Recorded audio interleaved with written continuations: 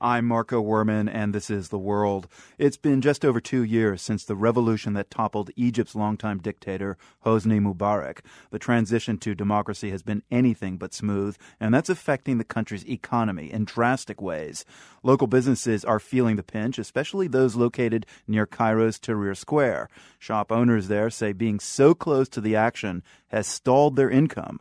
Carmel Delshad sent us this report from Cairo. Just down the road from Tahrir Square is Gallery Paris, an aging antique store that has seen the best and the worst of Egypt's 2011 revolution. Hassem Zenhom is the store's 28-year-old owner. Under a dozen glittering chandeliers, Zenhom recalls the heady days of the uprising. Business is bad, Zenhom says.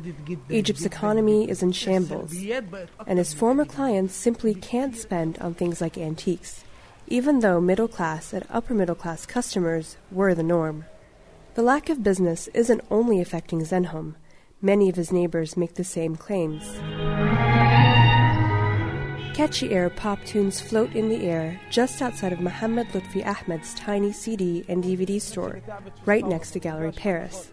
Ahmed says even a business like his, that caters to young people, is getting hammered. The problem, the men say, is that even if people did have money, they're too afraid to go downtown.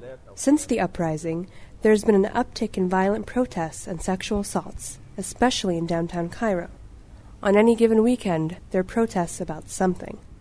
The threat of violence and the declining income of the middle class is proving to be a deadly mix for businesses and the Egyptian economy as a whole. Mohammed Yusuf is the director of the Egyptian Businessmen's Association. The Egyptian economy in general are so sensitive those days by day-to-day events that happen. Yusuf says Egypt is in a dark tunnel thanks to political insecurity.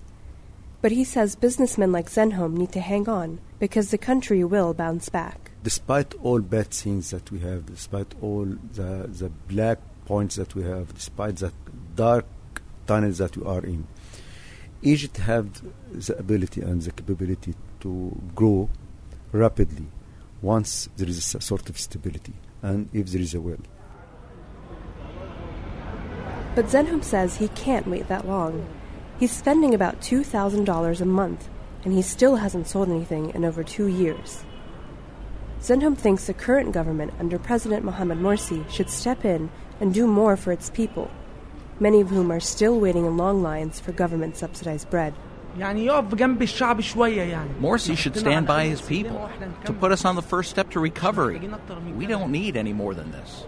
He warns that with a hungry people and businesses like his on the decline, another revolution might be on its way. For The World, I'm Carmel Delshad in Cairo, Egypt. Get a first-hand look at what it takes for a business to survive in post-revolution Egypt. We have a video featuring a shop owner from Cairo at theworld.org.